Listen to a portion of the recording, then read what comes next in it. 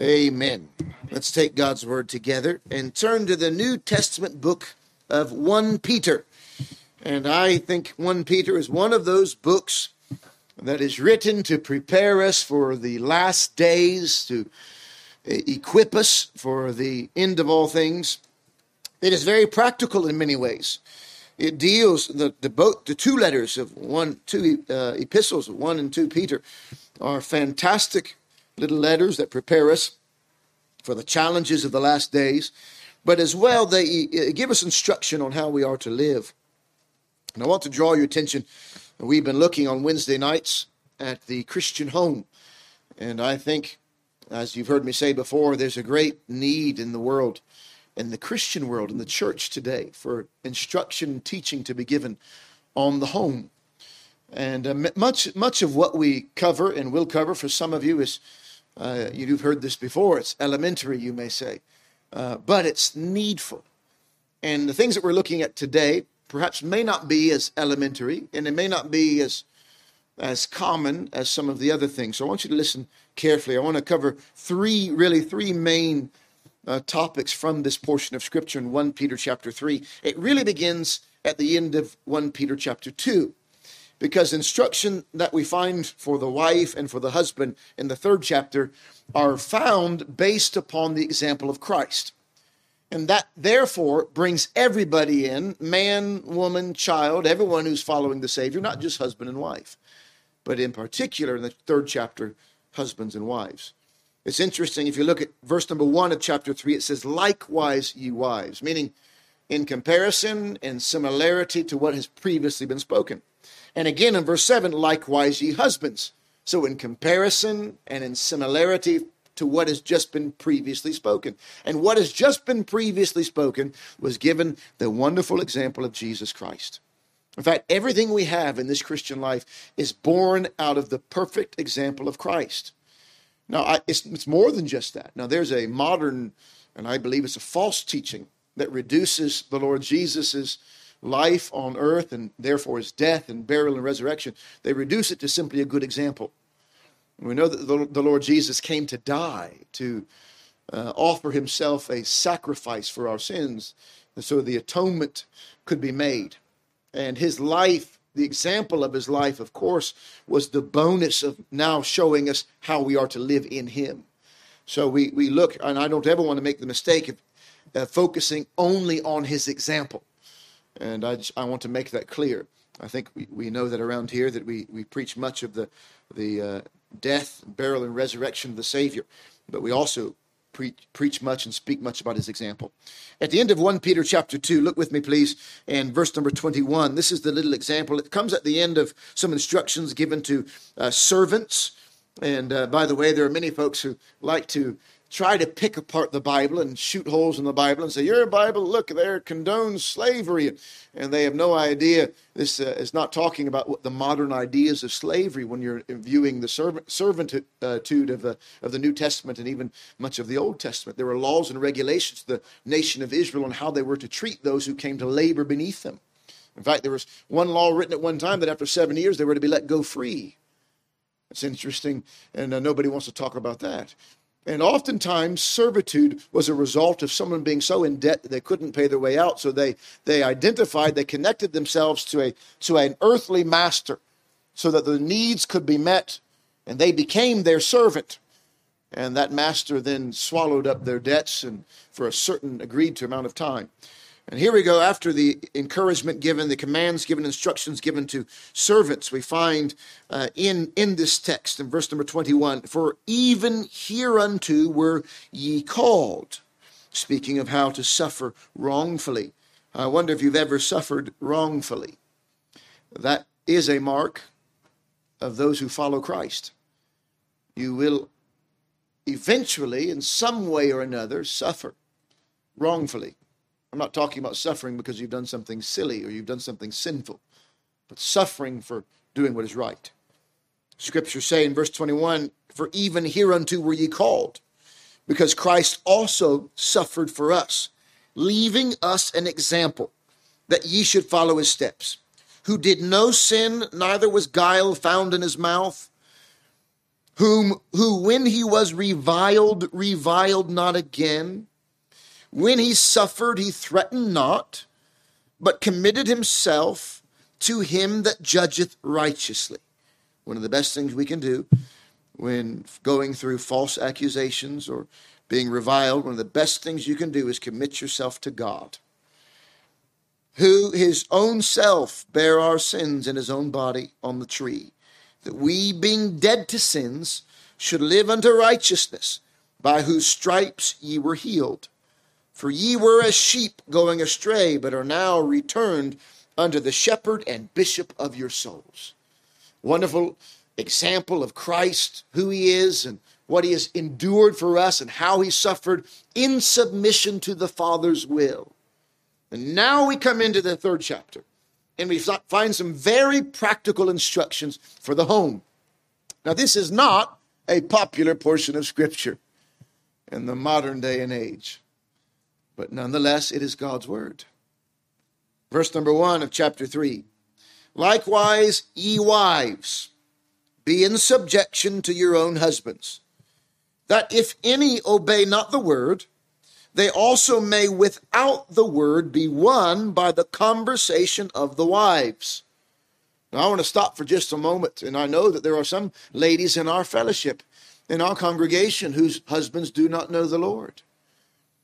And often there's a conflict of knowing how to act and how to behave in a home when one is a believer and the other isn't.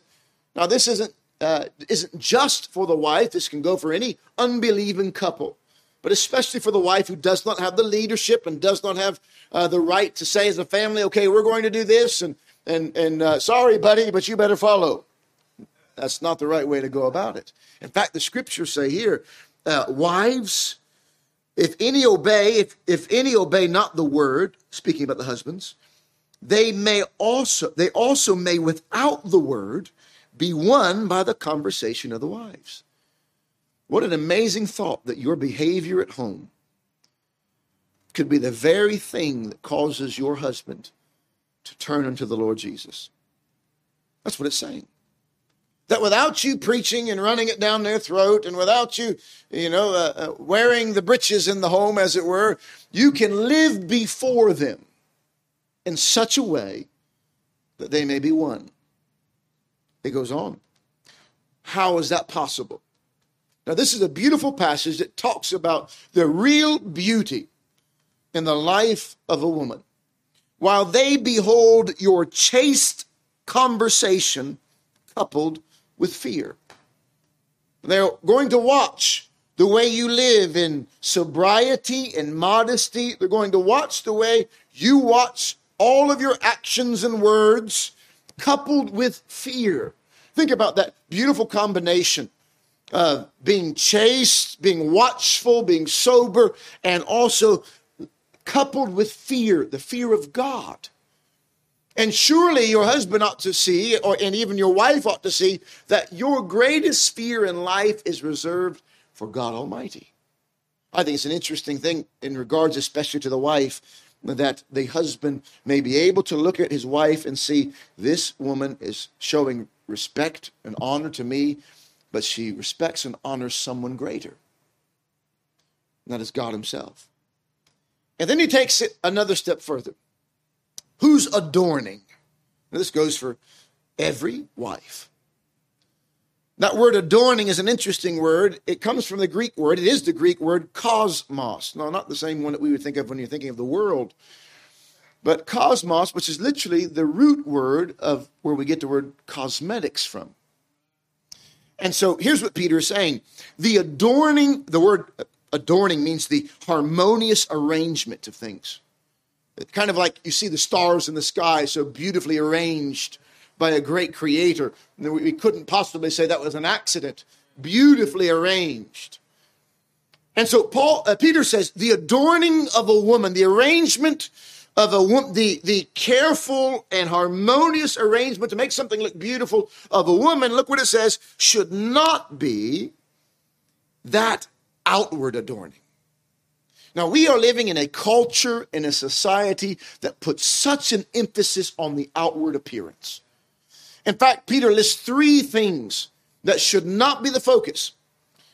Not the outward adorning of the plaiting of the hair, the wearing of gold, and the putting on of apparel. You are not. Some women imagine that they are beautiful because they spend so much time on their hair, on their jewelry, and on their clothing. You think if a woman today, nothing new, puts an emphasis on an area in their life, it's typically their hair, some sort of a jewelry, and some sort of clothing. Now, I'm not saying that some people would go really far and say, that's it. No woman should ever wear any jewelry, no makeup, no fancy clothing, and they should never do anything with their hair. Just let it be tangled and matted. Now, I'm not saying that at all, and I don't believe Peter is saying that. But what Peter is saying is that the real beauty of a woman is that which is internal, that which is inside. And he goes on to say, look, if you're going to carefully and harmoniously arrange your life so that it looks more attractive, then you ought to be giving more attention. Look what he says in verse 4, to the hidden man of the heart. I've met a lot of women who are beautiful outwardly, but they're absolutely disgusting inwardly. And the same can be said about men. They give a lot of attention to the outward, to the absolute neglect of the inside. I've seen some of the most beautiful women in the world ruin the lives of godly men. I've seen it. There's someone in my mind right now who was following on with the Lord and believed he had a calling in his life for the Lord, and his beautiful wife has absolutely destroyed all of that. And yes, beautiful outwardly, something terribly wrong inwardly. And so Peter says, let your work at arranging to make something beautiful, let that attention be on the inside of the heart. Look what he says, in that which is not corruptible, meaning this, the other things are corruptible. Ladies, I hate to break it to you, but one day your hair is going to fall out. It's going to turn gray. It won't be as full as it is right now. I hate to break it to you because it's corruptible. And that gold that you wear will be tarnished. You'll lose it. Somebody will steal it. The clothes that you wear, you'll find one day you go on to put on that very expensive clothing that you purchased, and you'll find it's eaten by moths. Or you'll find that the fad has changed, so it's no longer popular, so now you got to find something else because it's all corruptible.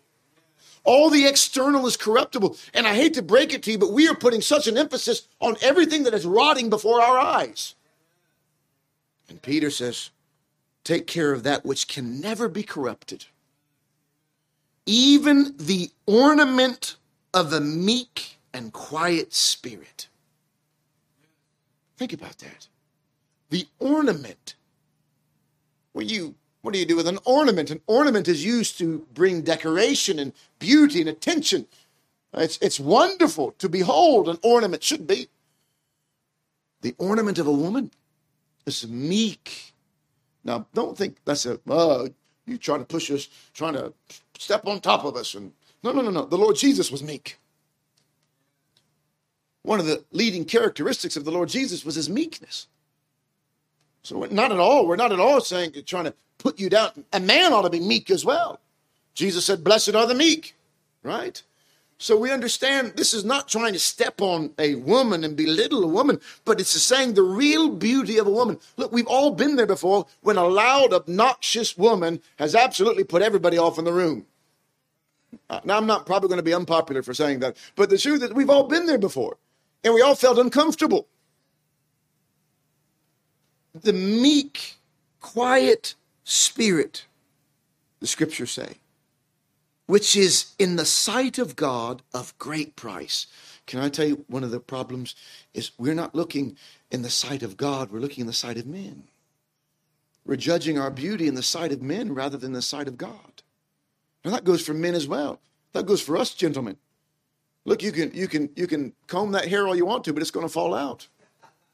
You can spray it all you want to, but hey, it's all, everything it's rotting, it's falling apart. You know, I'm every time I pinch back here, I'm getting more than I've ever had before. And you realize everything is not what it used to be.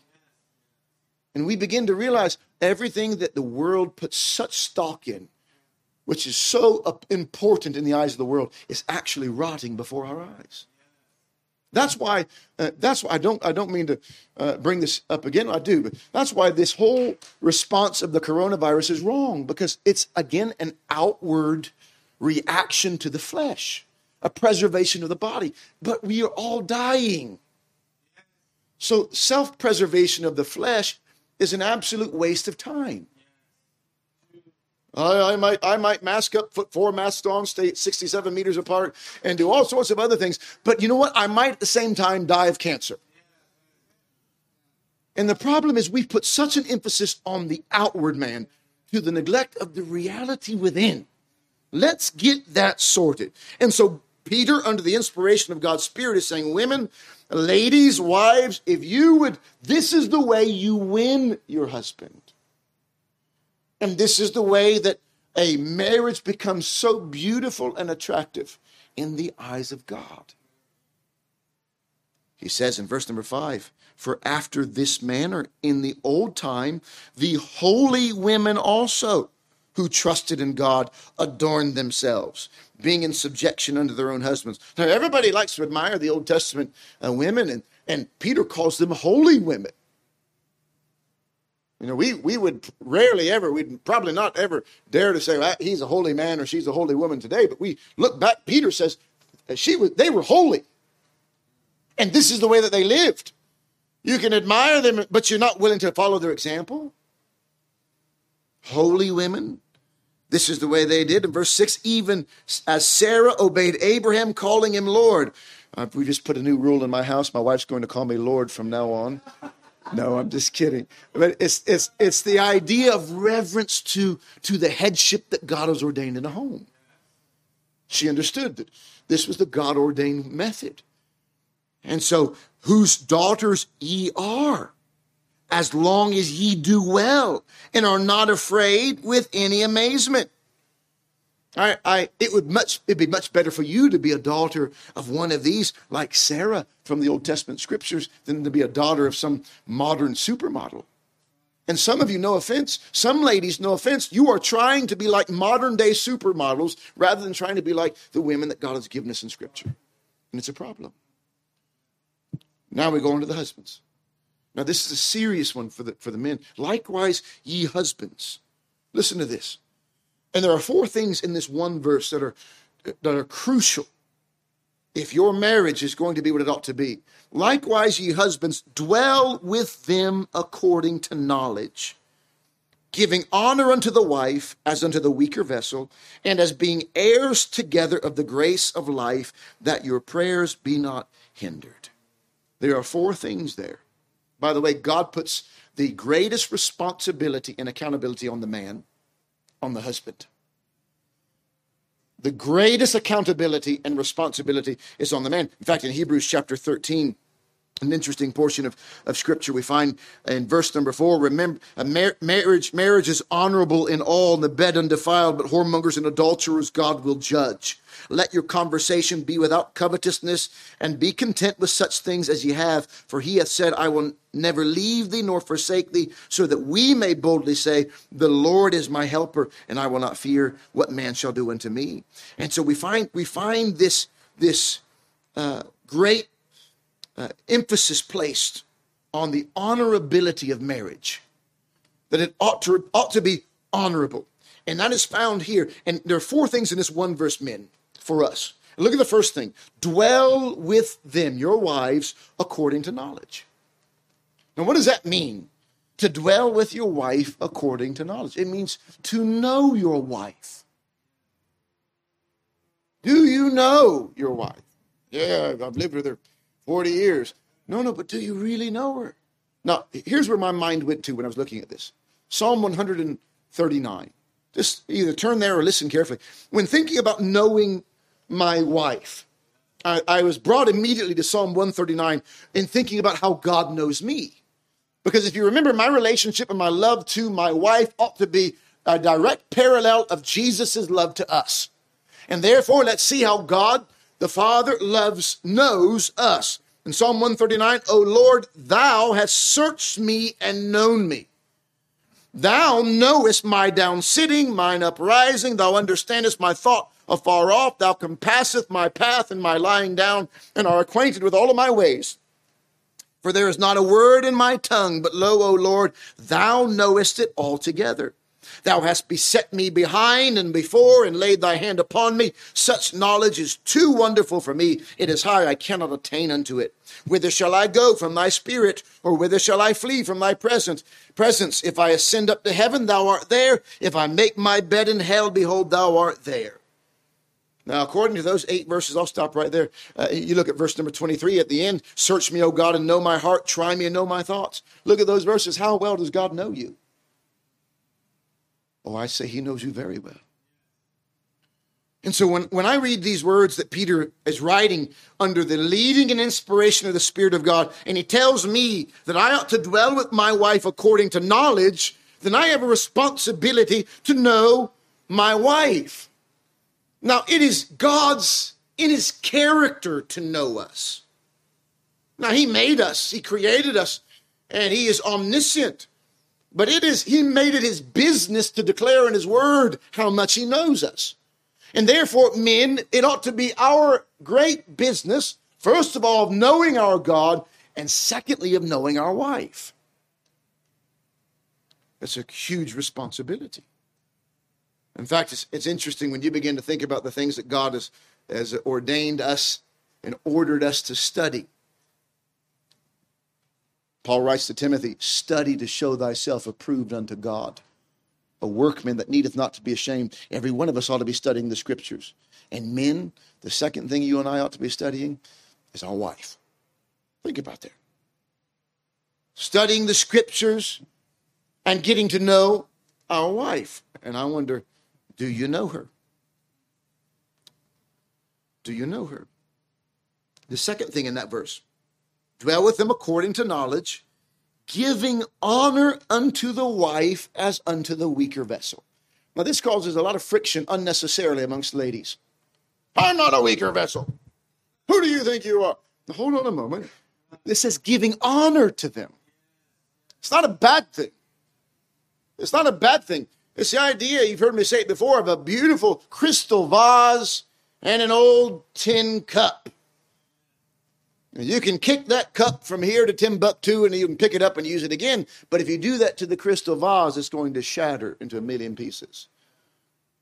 It's different. It's different.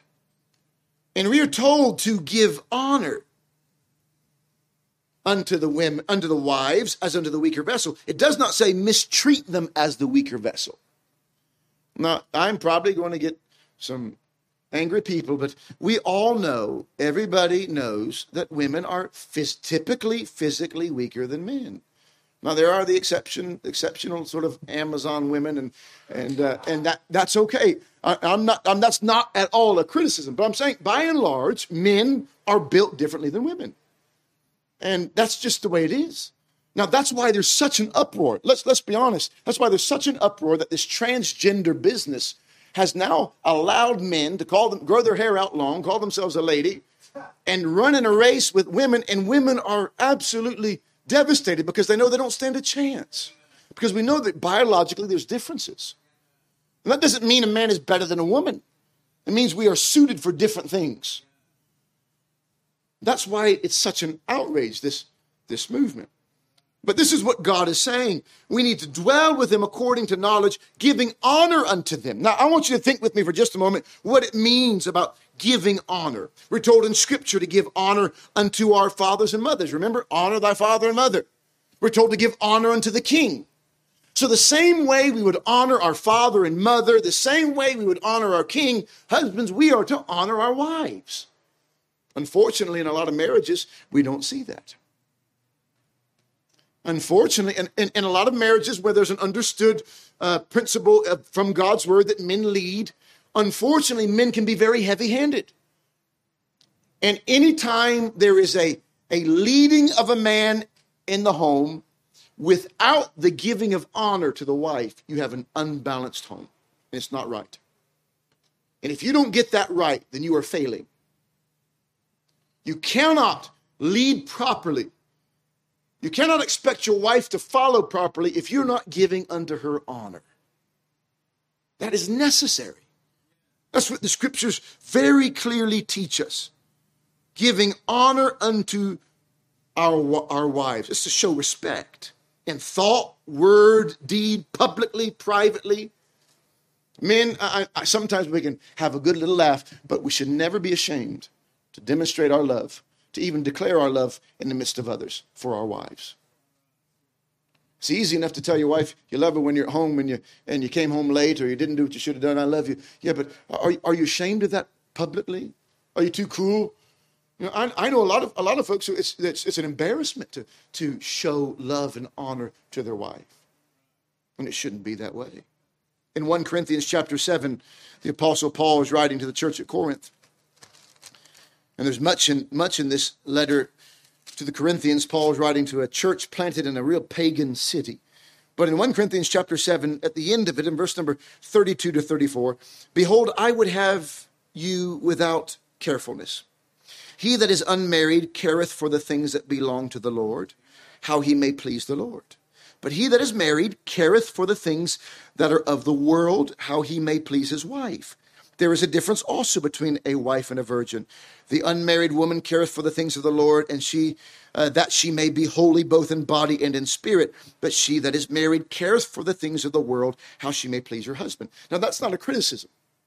Don't read that and think that's a criticism. That's an observation. Because there requires that care. In a marriage, when two become one, there is a required care for one another. And so, husbands, make sure you are giving honor unto your wife, living with them according to knowledge, understanding that you cannot expect them to do what you do. You cannot.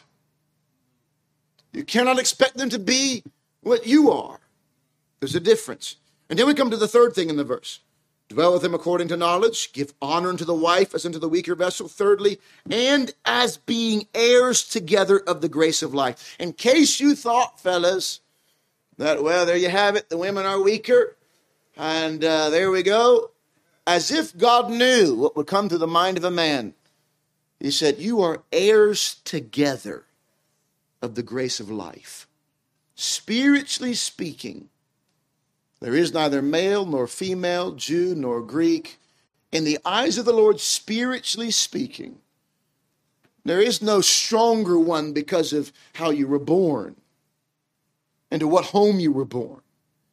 And so we are heirs together to become one. We are joint heirs with Christ. We read together in another portion of Scripture.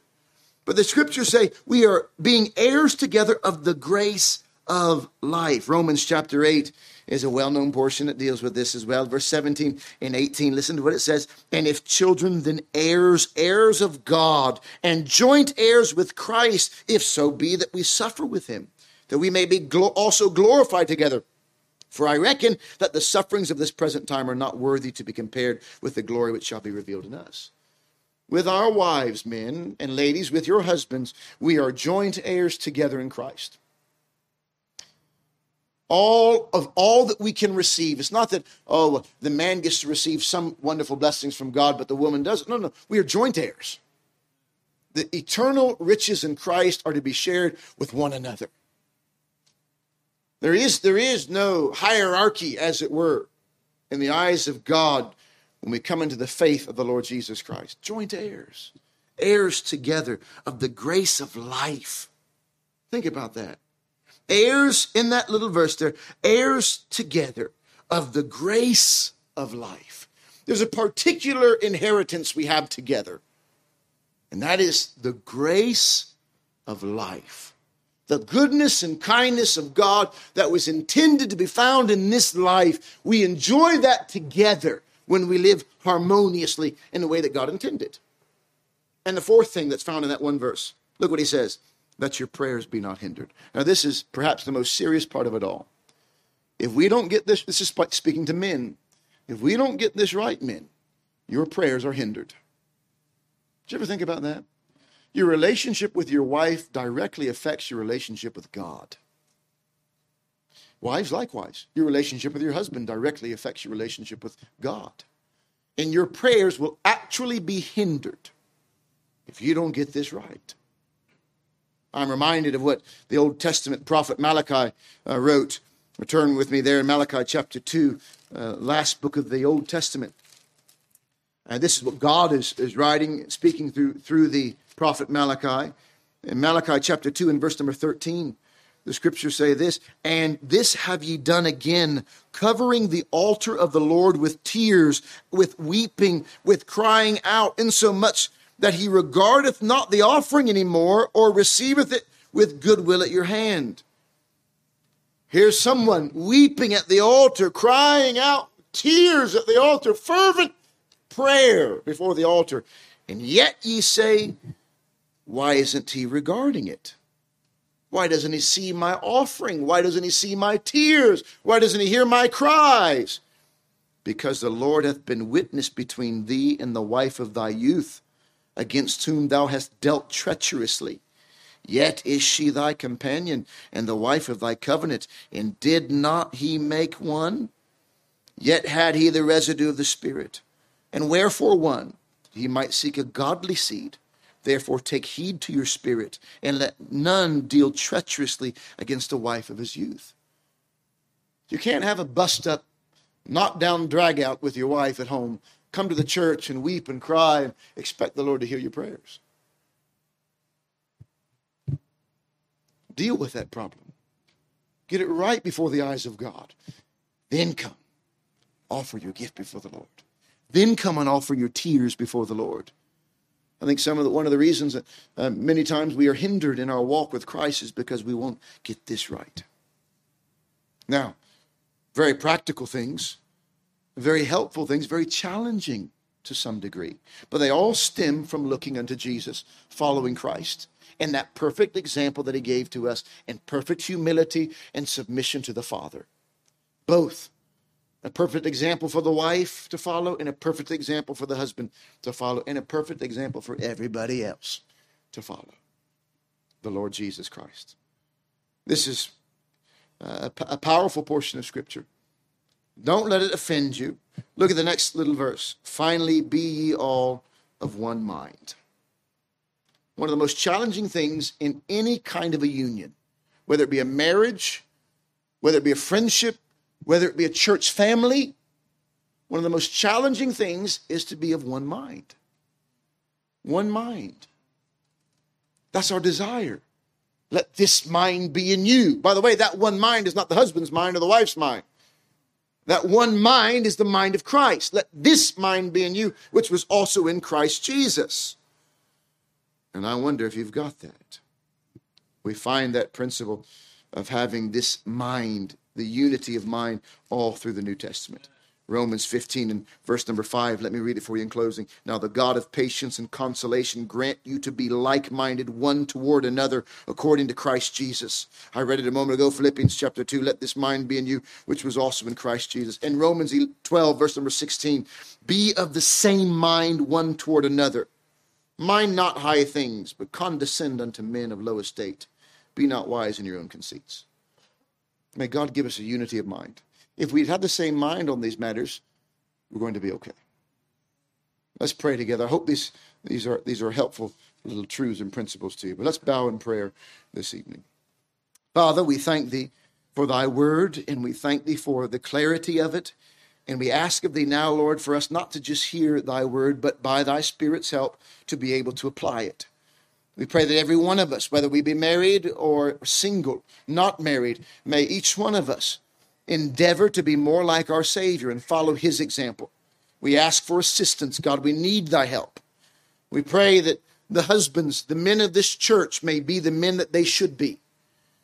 They might dwell with their wives according to knowledge. They might give honor unto their wives as unto the weaker vessel.